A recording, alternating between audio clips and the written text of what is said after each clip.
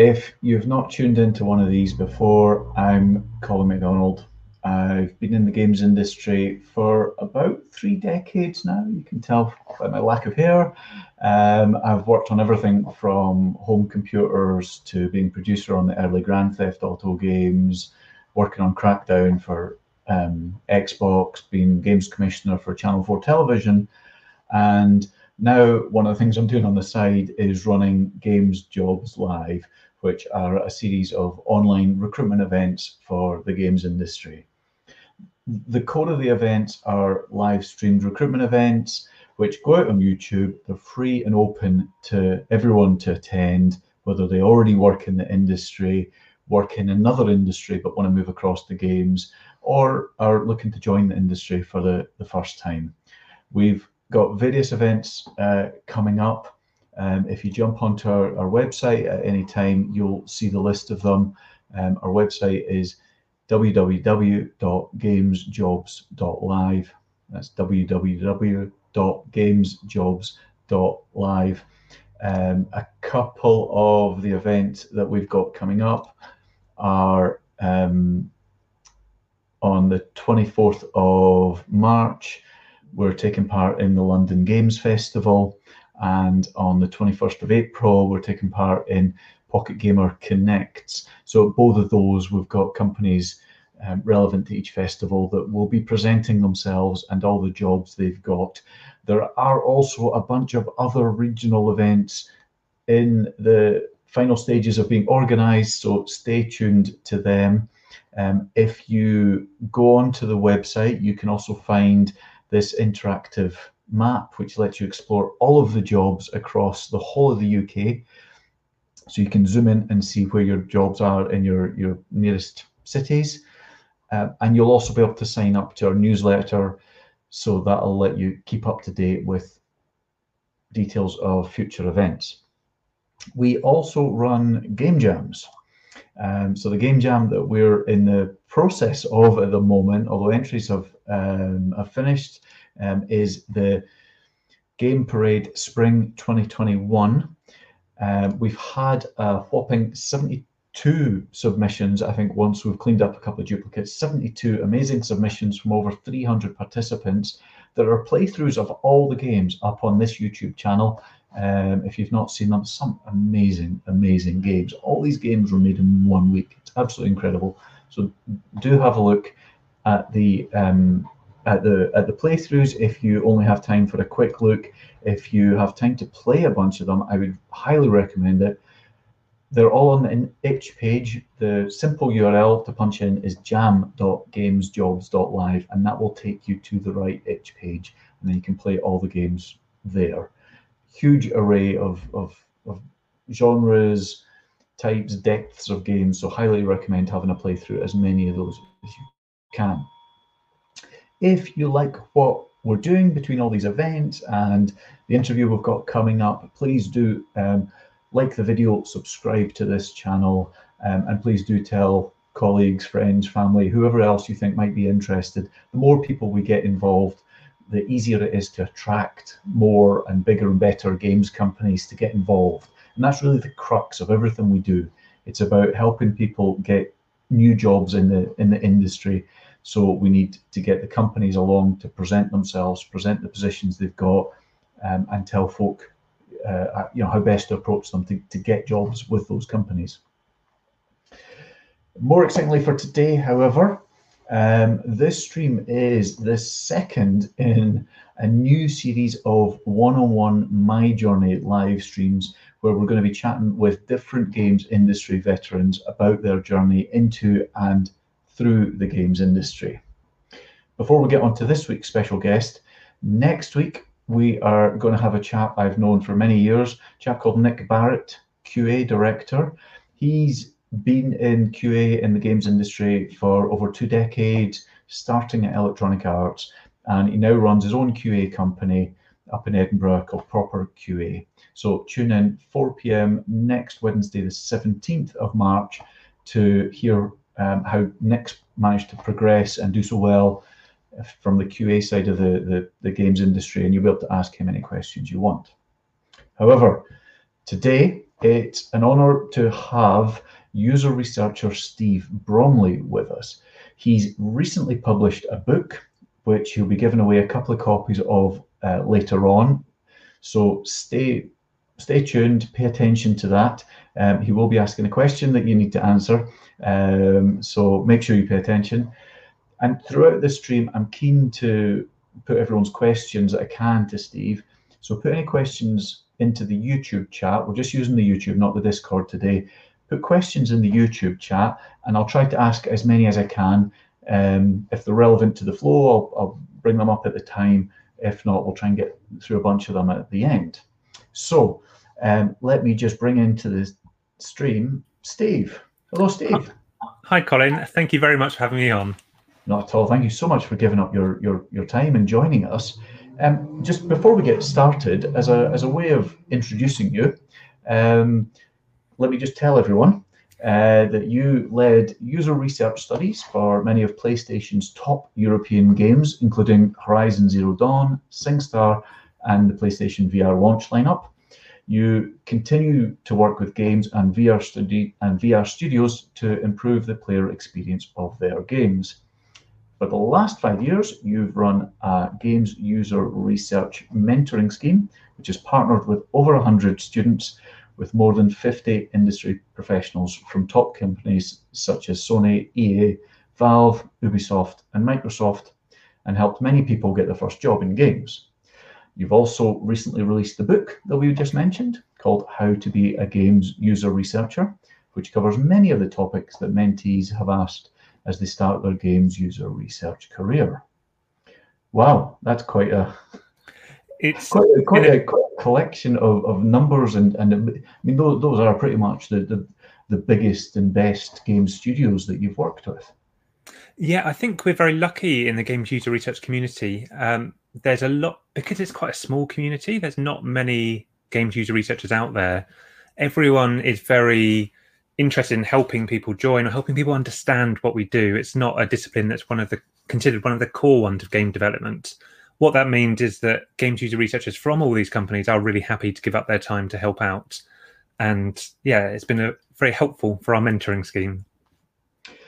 So let's start at the very beginning in terms of, for people that don't know what a games user researcher is, what is it, and what do you do? What's a typical day look like? Yeah, a great question. So people might be very familiar with the idea of playtesting, finding players who represent your typical players, putting them in front of the game during development and seeing what they don't understand or they can't do. What games user researchers do is they bring across a lot of the skills from the UX or user research disciplines outside of games to run those studies in a structured method.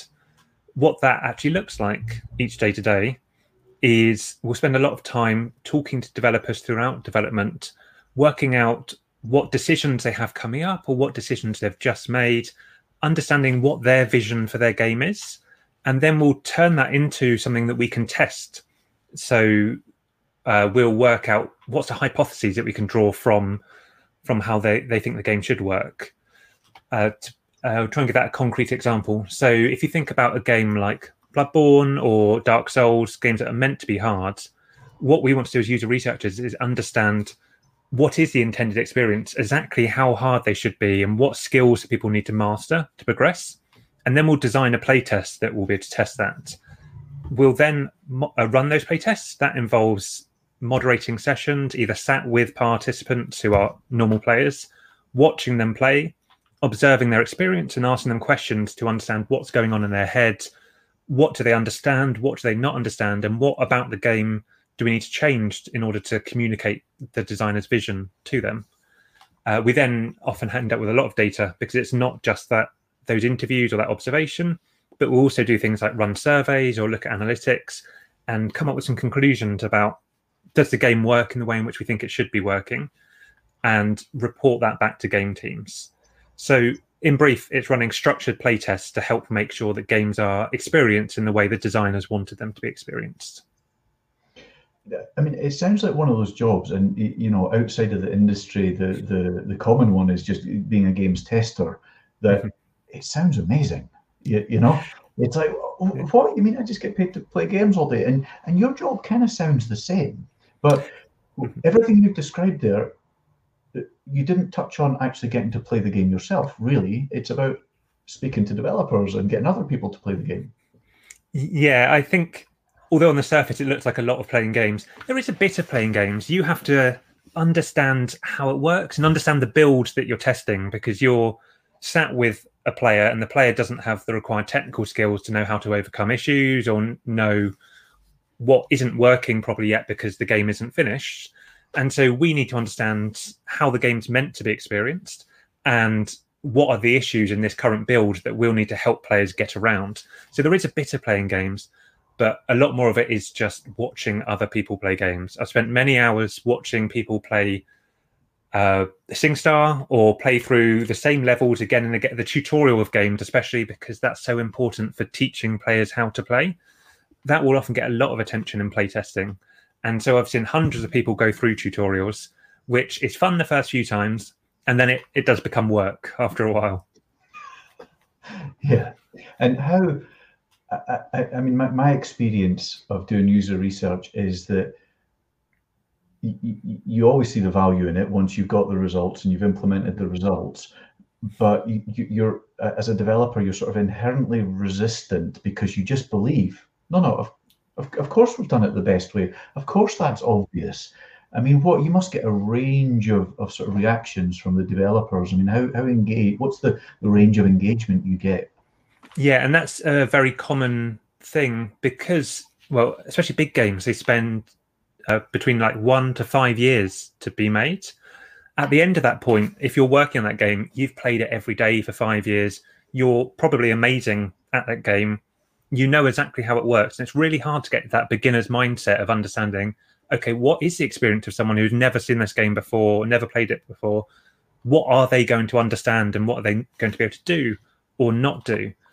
And so, as well as actually running these playtests, a lot of what a user researcher will have to do is that advocacy work, explain what we're doing, convince developers that it's worthwhile doing usability testing or doing other types of research earlier in development to help inspire your game design decisions, and then actually do it.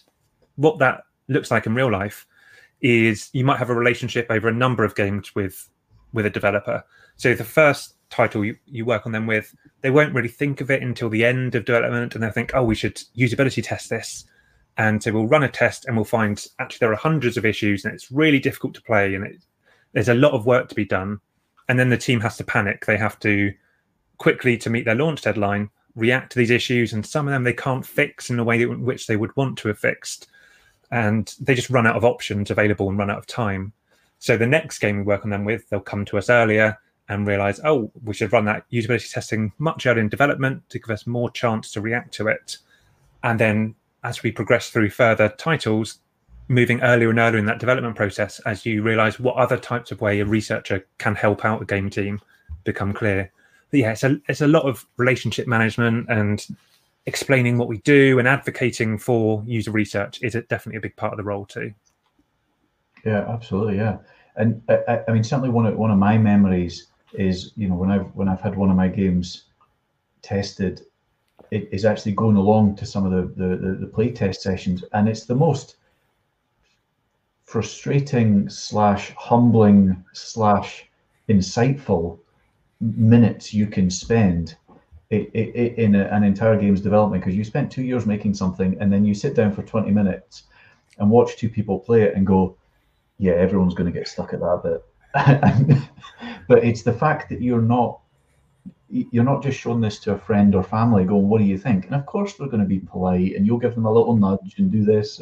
But it's the fact that it's completely isolated, I think, is what makes it so valuable. And it just suddenly dawns on you, if we want 1 million people to play this, they're all going to struggle with that. Do you see that? I mean, I felt like I had a light bulb moment the first time I sat down like that. Do you see that happen with other people? Yeah, exactly that experience. I think, as you said, when all game developers do some sort of informal play testing throughout development, they'll show it to a friend, and the friend, as you say, will say it's nice, and you'll help them through it.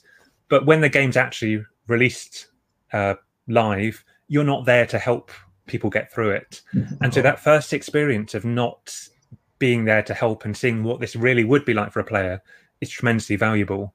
I don't know if this was your experience, but in some of the labs I've worked in, we've had a one-way mirror where the game team can sit behind the one-way glass and watch a living room set up where the players are actually playing the game for real. We always have to remind the developers that to keep the volume down, just because their passion of seeing people play and wanting to shout out, look, it's really obvious. You press that button, it's right there. Why can't you see the button? Again, that passion is great, but it's those light bulb moments of saying, okay, players are going to have issues with this and we do need to change something about it. Yeah, I remember the most extreme one I had, this is going back 20 years, kind of before it felt user research was a standalone discipline.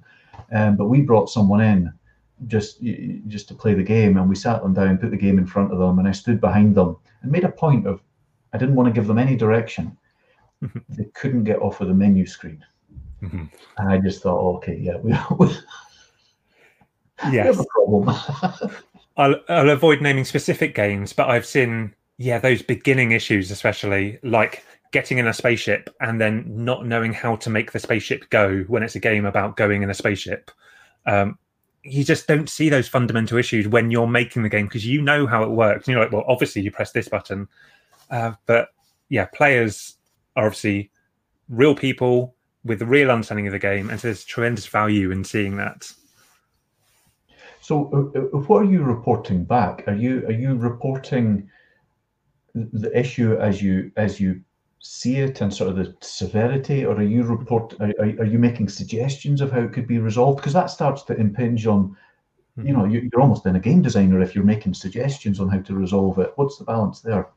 Yeah, that's a really good question, and certainly a hot debate in the user research circles. My personal approach with this, and what I would advocate, is we will learn from these studies what some problems are, and we'll understand why that problem exists. We'll understand what it is about your game that caused this issue to exist.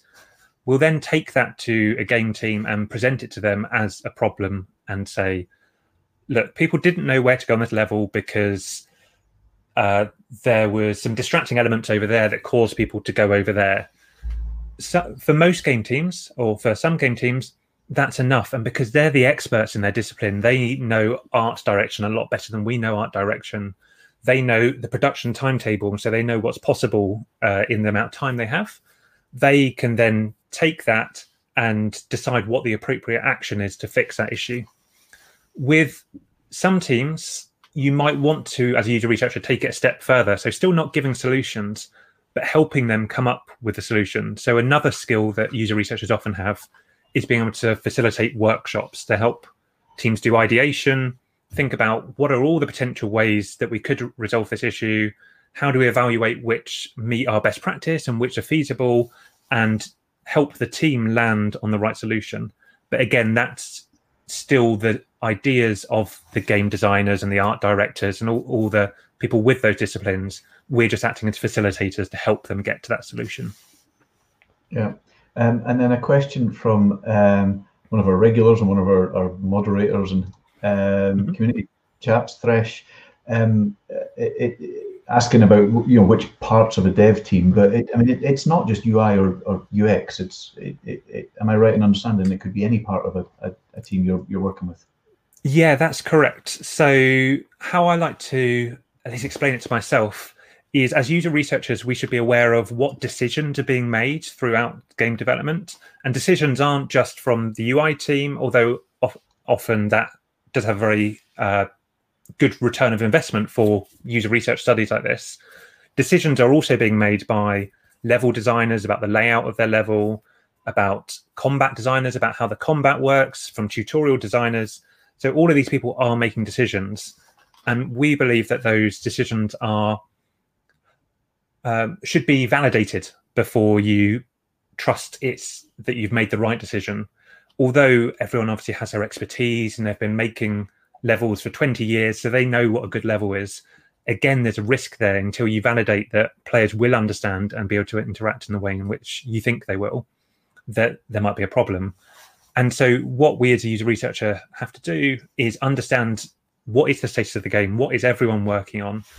And obviously you can't user test everything because there's not enough time and people are working on stuff throughout development, but continually prioritizing where's the best place to put our effort, what's the riskiest decisions being made by the team currently, whether that is level design, game design, UI or UX, and then make sure that we can design the right study to answer their questions. And in terms of what you're doing at the moment, how do you classify yourself? Have you got your own studio? Are you a consultant? Are you what's? Yes, so I'm currently consulting, which I'm very lucky to have the opportunity to. As mentioned in the beginning, I worked at PlayStation for 5 years, where I was based inside their team that supports all the titles I have in Europe. So that was exciting to work with a lot of different studios. And since then, I've continued to do that kind of thing. So studios will approach me often to ask about usability testing in the first place. But a relationship might start with usability testing. However, it can go from beyond them to think about how do we integrate this idea of user-centered design and embedding user research throughout the development process. So that's not just playtesting, that can be other ways of integrating that as well. I mean, there's probably people watching that think, oh, great, being a consultant in user research, that sounds great.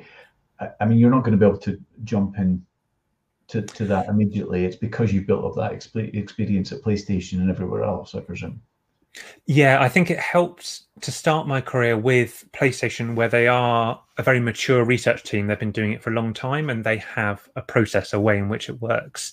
There was a huge education piece for me there. So it was my first user research role since after university, and just learning, although you can learn it very theoretically from university, learning all those practical things about, okay, how do you actually run a study?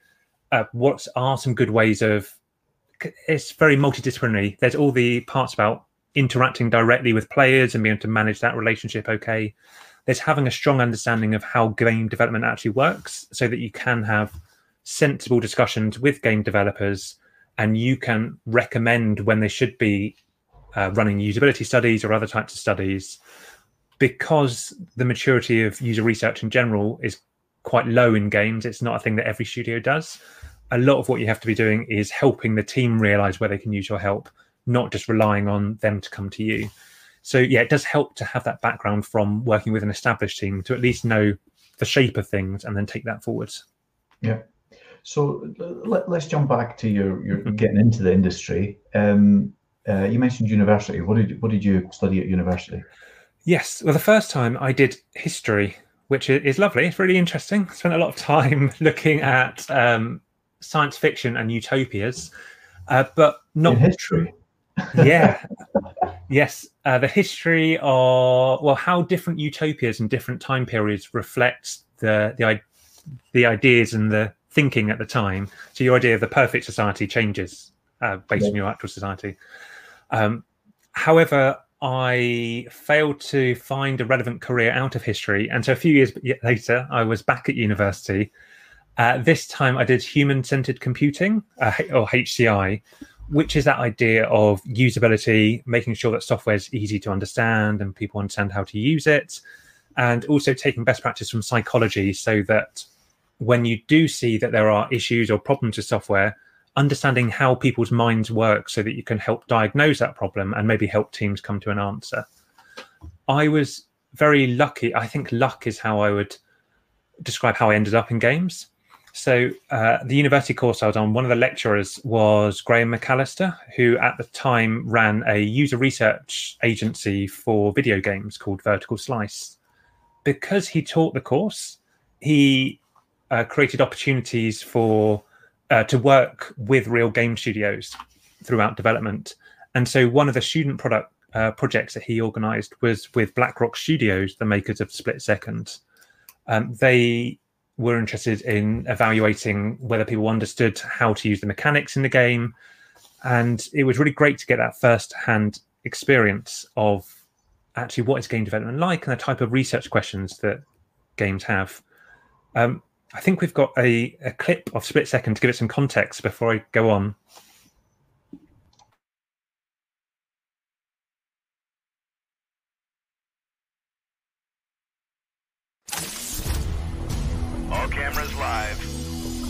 Racers are at the starting line. Charges set on flight tower. Check. Terminal. Comm satellite. Track is rigged and ready. Race is live in 3, 2, 1.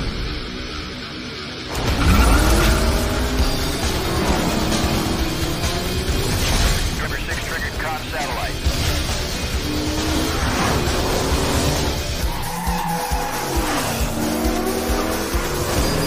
Driver initiating route changer.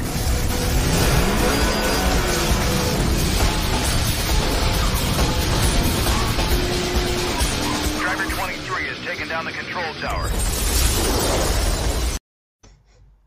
Fantastic. Yeah, so as you can see in the trailer, it's a racing game, but the novel mechanic it had was that players could activate destructible scenery and make things explode to try and get an advantage in the race by making things fall on your opponents. And so as you can imagine, there's potential for usability testing there where you can understand, do players recognize what's destructible? Do they know when to trigger destructible things so that it actually works? And so some really nice user research questions. And so that was a great student project that Graham organized. Still, that was my first exposure to realizing that this was a thing that existed in games and it was a potential career route. And so alongside doing the course, I started approaching indie developers and just looking for practice, really, asking them, okay, you've got a game in development. Would you like some usability feedback on it? And as you can imagine, I made all sorts of mistakes in the actual usability reviews and we're probably failing to find all the issues that exist. But it was, again, good practice of talking to real developers, understanding what a real game halfway through looks like and what kind of feedback is useful and relevant for these game developers. Still at university, I did my dissertation, the end of that course with Graham. He arranged a project with a local game studio called Relentless Software, who made Buzz, the quiz game. Again, that was really good first-hand exposure to what a real game development studio is like and the type of questions that they might have for user research around development. When I finished my course, PlayStation had a junior games user research role available. And I think that combination of both doing the academic experience, but also getting lots of real first-hand experience with the game studios and practicing it with indie developers to try and raise my own game at this meant that I, again, was very lucky and got that junior position at PlayStation. Yeah, I mean, and this comes up time and time again, and I feel the same about my own career, that there's so many things people point to and say it's luck. Mm-hmm. And I mean, there's always an element of luck, but I also think you make your own luck.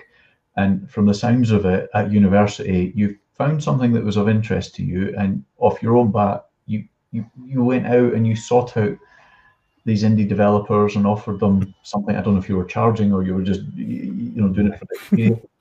But no credit to you. And you were learning and you were building up something you can put on your CV to differentiate yourself, and you were understanding a bit more about the industry. And it's those sorts of things, off your own back, that I think 9 times out of 10 are what makes the difference in the people that think of themselves as lucky. That you do enough of those sorts of things, it works out somehow. Yeah, I think that's true. You make your own luck, don't you, to some extent? And it's one of the things we recommend on the Games User Research Mentoring Scheme. So a common activity that mentors will encourage their mentees to do is to find some indie developers. There's some really good communities out there. So there's the itch.io community, and also there's some subreddits of people who are looking for playtesters in their game. Often these communities aren't looking specifically for user research or usability feedback, but that can be because they haven't been exposed to it or don't know what it is. And so going through that process of explaining to them, this is what I intend to do. I intend to find some usability issues with your game, discovering some usability issues, and then sharing them with that team is a really valuable practice of all the skills. And again, exactly as you say, helps your application stand out against all the other ones going for these roles. Yeah. So just to jump back, when you started that HCI course, you weren't specifically thinking about games. Did you have games in mind at all at that point? No, not really. So, as I imagine everyone has, I had childhood experiences of growing up and being interested in games. Had a Master System, had an N64, loved games, but I'd never considered it really as a career until the opportunity came up. I guess the only thing that was even slightly relevant, but doesn't feel like it leads onto it, is while I was in secondary school, I worked on a mod for Quake where I designed levels for it, but it was entirely you're a bunch of kids at secondary school. It's not a professional environment at all. And then I just put that aside and thought, well, that was fun, but you can't work in games. It's not a real thing, is it? And started looking at IT jobs or that kind of thing. And so when I recognized that those user research skills and the ability to be a user researcher I think it's an interesting job, whatever the discipline, but also that it enables you to do that inside games was, again, just very lucky. Yeah, absolutely. So we've got Graham to thank for getting you into the games industry. So excellent. Yes, very much so. No, Graham's a good pal. He's a great guy. A question that's come in, we've kind of half had the answer. Beaver's asking what kind of experience or qualifications are required for an entry-level user research role. And just to flip that a little bit, I mean, in terms of those, the Sony job that you went for and got, I mean, could you have got that job without the sort of HCI degree you did, or was that specifically what they were looking for, do you think? Yeah, so it is quite common that people applying for these roles either have a HCI degree, and often at a more advanced level, so for example, a master's or a PhD. I don't think that's required. It's just one way of demonstrating that you have a background in user research or that you understand how to design a study. And so I know lots of people who work in the field who don't have a formal qualification for it. However, I think it is a way that you can demonstrate that you have that background. So if you don't have that kind of qualification, you might want to have a history of doing a similar role outside of games, or having a lot of practice on your own terms and being able to show, look, I've done these projects with these teams. You might need something to help show that you have that same degree of understanding and experience if you don't have the academic degree. Yeah. And you've said that, you know, Sony are one of the more established companies in terms of investing in user research. What was then do you remember your initial experiences, you know, your first days and weeks and months compared to what you thought it would be like? Yeah, that's a great point. I guess the first thing is it didn't disappoint. Sony, because they are a big publisher, they have lots of big games. It means that you do get to work on games people are interested in, and you get to do all those fun things like launch parties and big events. And also because it's an industry in which everyone's there because they're very passionate about games. I imagine, especially if you're working as a developer or a technical role, you could get paid more to go and do that job in a bank or somewhere else. And so you're there because you really care about games. And so being in that environment of people who just are very interested in the thing they're working on, feel a great deal of ownership and care a lot about what they're working on, is a very exciting place to be. So that's very positive. I guess where I see that reflected back at me, because maybe it does wear off after a while and you stop to appreciate, actually, it is a privilege to be able to work on entertaining software that people care about and are very interested in. Where I still see that come up is through the actual participants who come in to take part in the playtests that we run. So thinking about other fields, when I've run user research studies, for example, in finance, if you're bringing someone in to test a finance app, it's probably not the most exciting thing they've even done that day. They're not that excited to be there, and they're there because you give them 50 quid to be there. On the contrary, if you bring someone in to play a game that perhaps hasn't been announced, it's years out from being finished, and it's part of a franchise that they care about, that's definitely the most exciting thing that a person has done this month, possibly this year. And there's just really great energy in those playtests and those sessions. And so, yeah, you do see a lot of that excitement, and perhaps it regenerates your own excitement by seeing that experience of people coming into that environment for the first time. So who are those people that come in? Where do you find them? How do you vet them? Yeah. So what's very important as user researchers, we make sure that they are realistic players. It's no good getting feedback from people who don't represent the right type of players. You can imagine a first-person shooter where you need to know some things before you can even get started with a first-person shooter, like how to use 2 thumbsticks. If you get some people in who have never played a first-person shooter before, all you're going to learn is it's hard to play if you don't know how to use the 2 thumbsticks, but you don't get to test any of those hypotheses the game team has come up with. What that means is we have to be very careful to make sure we're getting the right type of people. And so we typically, we do a number of things. We screen them based on the types of games I've played before and their purchase habits. So if you were working on, let's say, Halo, the next Halo, you want to check that you're getting people who have either bought or played the previous Halos to make sure they're the right type of player. We also do pay people to take part in playtests. The reason we do that is to make sure they turn up. If you are you're designing a study and you've got the game team there watching and everyone's ready to watch the session, if the person just doesn't bother to turn up because they think, I'll stay in bed instead, that's a lot of everyone's time and a lot of company money you've wasted.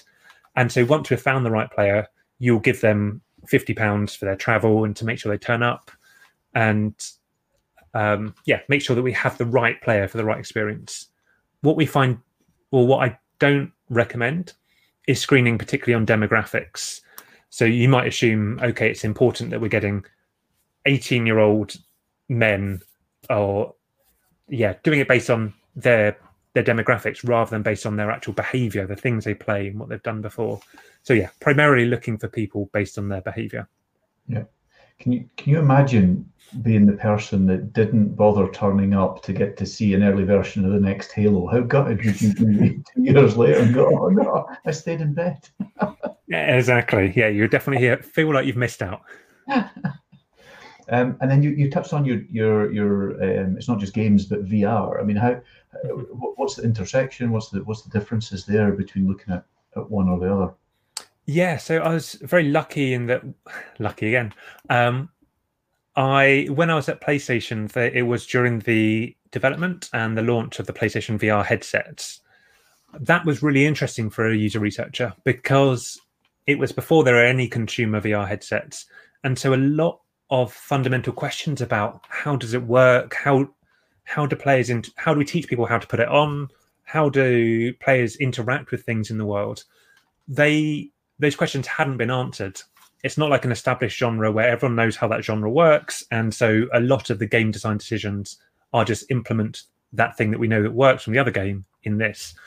Instead, a lot of those questions were wide open, and that just meant a huge potential for user researchers to be involved very early in development, both for the hardware and the software, to make sure that people understood how it worked, were able to do the things in the game, and that we were making a fun and usable experience. One of the titles I worked on was PlayStation VR Worlds, which was London Studios' launch game. I think we also have a clip of this. We do.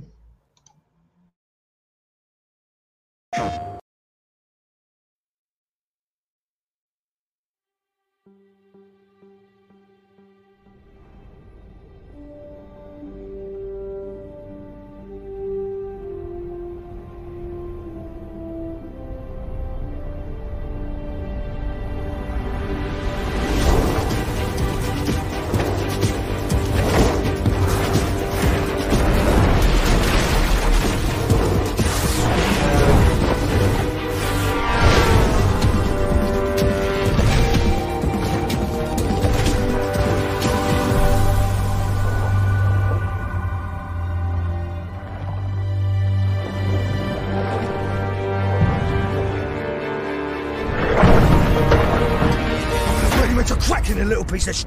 I don't give a monkey's what Frank thinks about you. I don't trust you.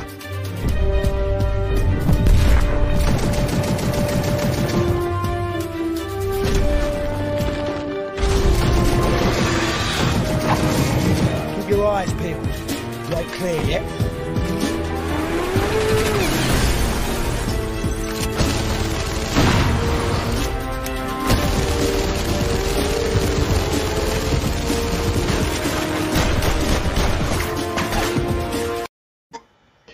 Brilliant. In terms of looking for people with the right experience for that, do you have to say, oh, have you ever tobogganed under a juggernaut going down a motorway Yes. at 100 miles an hour? I mean, One thing I personally forgot to do that did come up as an issue is check if people were scared of sharks, because you don't tell them beforehand what they're going to be doing, and then if they have tremendous phobia of being underwater, it's unfair then to make them actually play the experience. So that can be a wasted session. Yeah, sorry, go on. no, on you. Yeah. So what's really nice about PlayStation VR Worlds is, as you could see from the trailer, it's a whole bunch of different genres and different experiences in there. And so as a researcher, each of those has lots of really interesting questions, like how do you teach players how to reload their gun in London Heist? How do you help players find which thing they can go under and which thing they should avoid in the luge game? And so really interesting research questions throughout development. And that was a real privilege to work on that. Yeah, I can imagine. Yeah, that's great. And I mean, that was your first job. Mm-hmm. I mean, that's amazing. So, how did you say you were at PlayStation for 5 years? Was it? Yeah, that's right. And I guess your role mostly changed just in terms of virtue of sort of project moving from games to VR rather than sort of fundamentally changing your. Yeah, that's right. I think as you develop in your career as a user researcher, the skill set does expand. So when I started as a junior, the fundamental part of the role is being able to plan and run a study and interact with the players so that you can ask questions in a non-leading manner. So all those study skills. But then as you grow more senior, you recognize that actually there's additional challenges making sure that the game teams are running the studies at the right time and evangelizing for user research and encouraging people to do that. And so as your role grows more senior, and especially now, a lot of the work that I do as a consultant is that part of it, helping teams understand when they should be running user research rather than the actual hands-on time with the players. So the challenges do change, but it's still based around let's run some really great studies to help make games better. Yeah. And then in terms of what would you think of as your first promotion as such in the industry? Was that still at PlayStation? Yeah, I think it was. Again, I was very lucky because it's a mature research team, and so they had reasonably strong processes for this kind of thing. When I first joined, the first thing you do is just be the note taker for those sessions. So write down the things that are interesting or relevant, and then work with other researchers to analyze what it means. Eventually, I had the opportunity to actually lead studies myself, be responsible for designing the tasks we're going to set players, be responsible for debriefing that back to teams. And so as I got that first promotion, it was recognition that you can now do these additional parts of the process to a reasonable standard and can be trusted to have a relationship with the game teams. And how did that promotion come about? I mean, was that something opens up and you applied for it, or was it just you were pulled into a meeting room and told, Steve, here you go? Yeah, more of the latter. So again, because I worked with some really great researchers at PlayStation and got a lot of mentoring inside the company from other people who are user researchers there, I guess reiterating how open and helpful the user research community is. The researchers I worked with had introduced these opportunities for me to do those things. And so the promotion was being called into a meeting room, being told, you've done all these things to an appropriate level, you can now change your job title to the next job title. Excellent. Steve, I'm conscious we've only got you for another 15 minutes. So anyone watching, jump in with your questions. I can't guarantee we'll ask everything because I'm trying to keep it vaguely on a thread. But jump in with the questions and we'll ask them if we can. And we've also still got the giveaway for a couple of copies of Steve's book to come up. But before we get onto all that, you then after you spent 5 years at PlayStation. You obviously moved on. What led you to think about moving on? Yeah, so my first move was recognizing that there is a wider world of user research out there. So as I mentioned, PlayStation's research team is very mature, and they do what they do very well, which is that idea of doing a usability test to check that the game works in the way in which you think it should work. Looking across industries to research in other places other than games, I started to learn that actually evaluating decisions is only part of what a user researcher can do and part of what user-centered design is in other types of software. So there's potential to run studies earlier in development before those decisions have been made to help your teams understand their users better, understand their user needs, understand the problems that exist. And this is very common in other types of software development, where they might understand how do people book taxis currently in order to come up with a new app that helps you book a taxi better. Whereas in games, they haven't traditionally had a history of doing that. Partly, I guess, because games are a creative art form, design is very strong there. And so the positioning of user research in games is we're helping people understand we're helping the design vision be realized in the right way, not we're trying to change the design vision. So as I became aware that what I was doing as a user researcher was only part of the potential, I then started to look to other opportunities, both within games and outside of games, to learn about those other types of user research, learn how they can fit into development. And one of the things I'm particularly enthusiastic about these days is trying to bring some of that knowledge back to the games industry to say, look, we shouldn't just be testing your decisions. We can also help you make the better decision the first time with other types of research methods. Cool. And I mean, just thinking about just the games industry, not all your other experience, what would you say are the highs and a high point and a low point from your time in the games industry? Yes. I think the high point is those time spent with players. I've talked earlier about how excited they are to be there. There's some particular genres of games that I think are particularly good for that. We mentioned at the beginning, I worked on SingStar, where you've got groups of friends in a fun room playing together.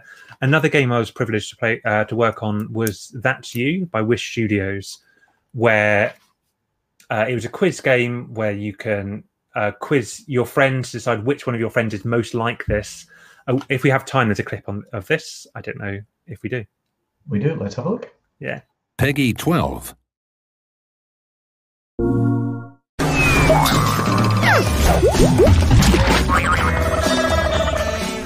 This is a game like no other. Here, the only thing you need to know is each other. Who'd come away from a pottery weekend with a clay blob? Points for all who agreed. These campfire stories would leave everyone needing therapy. Yes, yes, I knew it. Mimic this picture. All right, let's have them.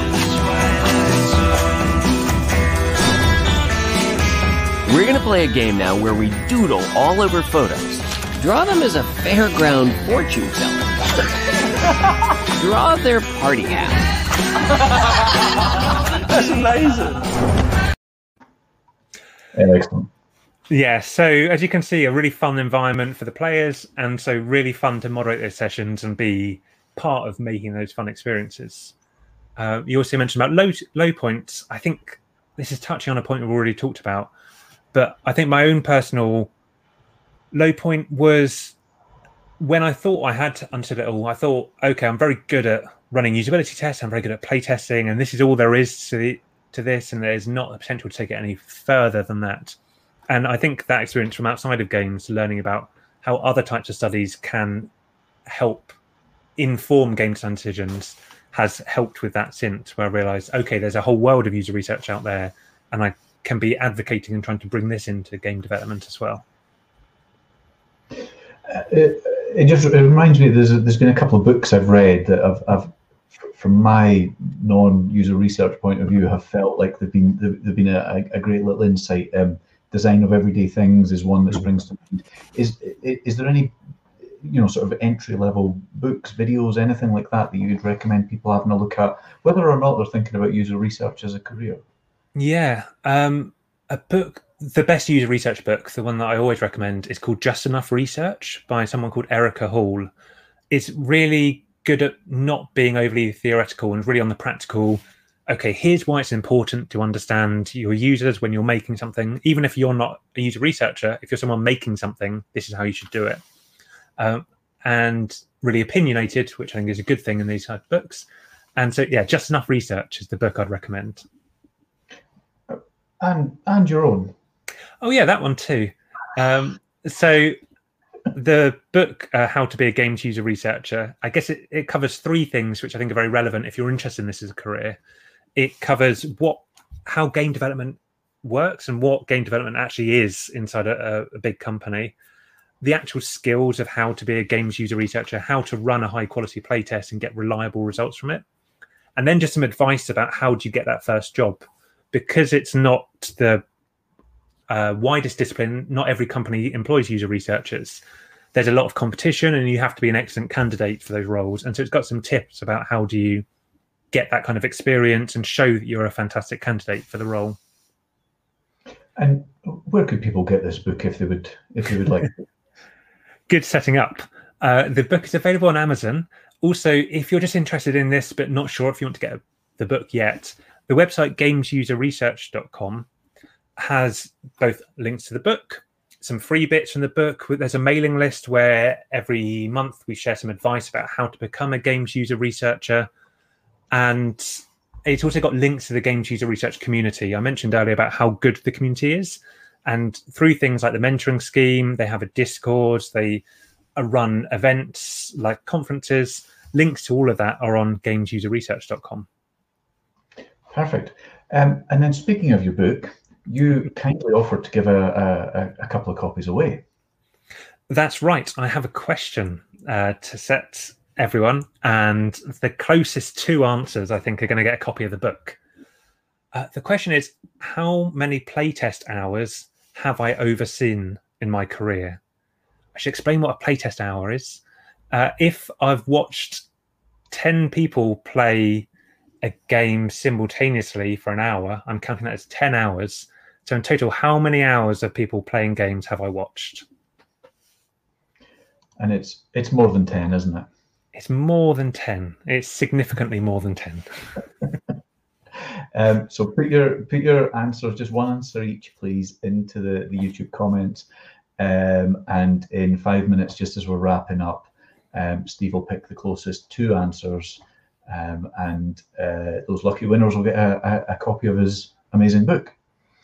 Potentially controversial question, but best boss and worst boss. I'm always fascinated by this, and I'm not looking for names. I'm kind of more looking for characteristics, or the best bit of advice, or the worst bit of advice. So you don't want their LinkedIn profile? Offline, and to avoid them in the afterward. I think the best boss it's the one who helped me recognize that for a discipline like ours, like user research, where it's not considered a core part of the development process, it's equally important. Like the communication part of the role is half the job and equally important as actually running high quality studies. So instead of sitting back and waiting for teams to come to me and answer a test, they helped me realize that the job is actually educating people about the potential of research, helping them realize how relevant it is.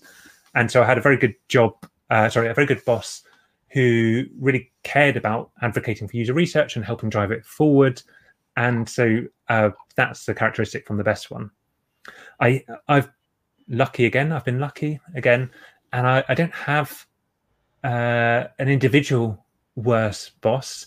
I guess there's just the missed opportunity when from people who haven't helped recognize that actually the role is not just to be an agency where people come to you and you do it and then you give it back, but instead you have to be advocating and outreaching, and that is equally important part of the role. Yeah. So just I'm trying to get something salacious out of you here. I mean, what about worst client? Have you got any stories that you tell at parties about what ridiculous defensive or aggressive reaction to something? I guess you always get the best stories about the players. We'll do that next. I guess with clients, you always get some defensive behavior, and if they think that you have told them they have done, it's not that they've done a poor job, it's that they've failed to implement their vision correctly, they will immediately move to, well, there must be something wrong with these players, or there must be something wrong with the method you've applied, or there must be something wrong with your analysis.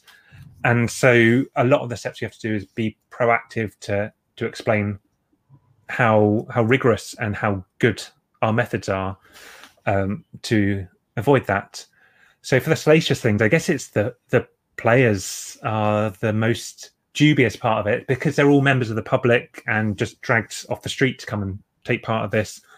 I've had, especially working on kids' games, suspicious stains left after they've left, where I think they needed to go to the bathroom and didn't want to stop playing. Maybe that's a good review for the game.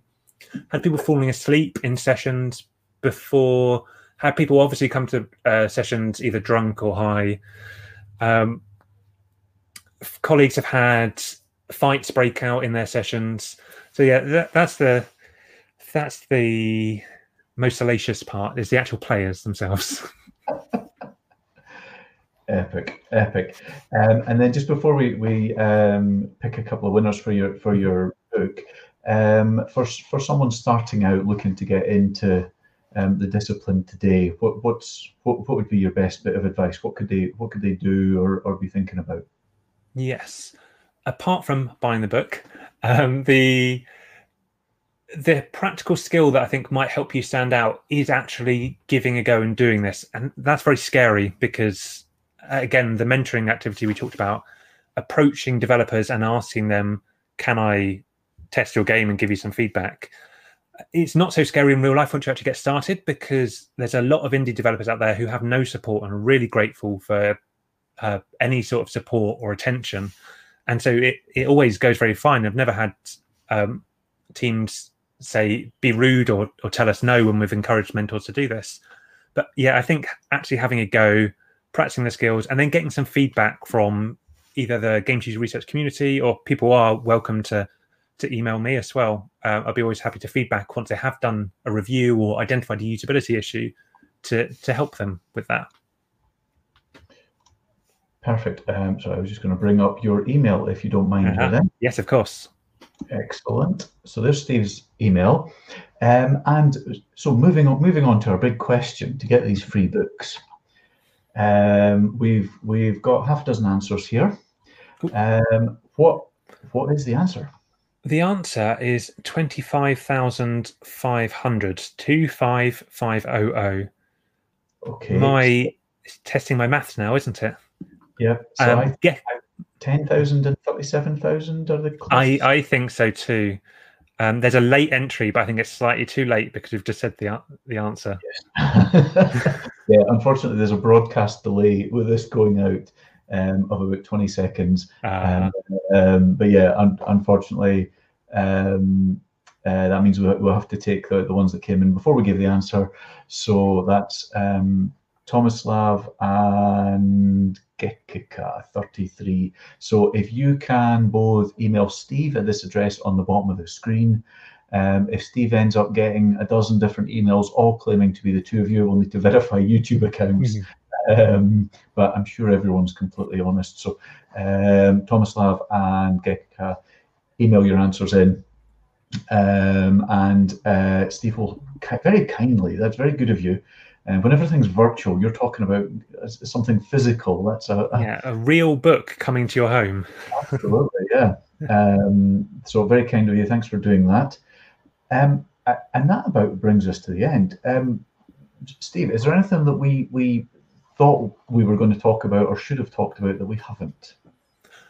No, I think hopefully we've explained what a games user researcher does. If anyone had any questions, as someone has asked, do feel free to email me. I'm really enthusiastic about helping people get into games user research, helping people learn about them. Even if you're not doing it, want to do it as a career, if you just want to talk about playtesting, I can also help with that. So do get in touch. And thank you for the opportunity today. No, not at all. Thank you so much for your time. This has been absolutely fascinating. Yeah, it's a discipline I know a little bit about, but it's been great just hearing some of the stories and insights and just the tips for people that are interested in following in your footsteps. So really appreciate the time you've given up to be with us today. Thank you, Steve. That's right. Thank you. Great. And for everyone else, that's unfortunately all the time we've got Steve for. However, we are back next week with Nick Barrett, who spent 20 years in QA. He's a QA director and runs his own QA company now. So tune in next Wednesday, the 17th of March at 4 p.m, where we'll hear Nick's experience going back to EA to running his own studio now.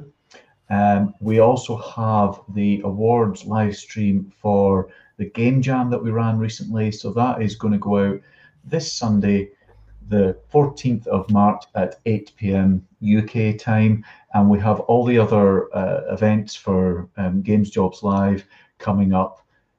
The details are up on the website, which is gamesjobs.live. Go there, sign up to the newsletter, have a browse. We've recently added a bunch of articles and interactive map with the jobs. So have a browse around all that. Give us any suggestions in the comments of anything you'd like added to the website, as well as who else you'd like to hear from on these one-on-one My Journey interviews in the future. We've got a few more fascinating people lined up, but open to suggestions and see who we can go and find from around the industry to give us an hour of their afternoon. Steve, thank you again. That's been a pleasure, and we will hopefully meet up in the real world, in real life, after all this nonsense is over, and to hear more about your stories then. Cool. Thank you again. Great. Thanks. Bye, everyone.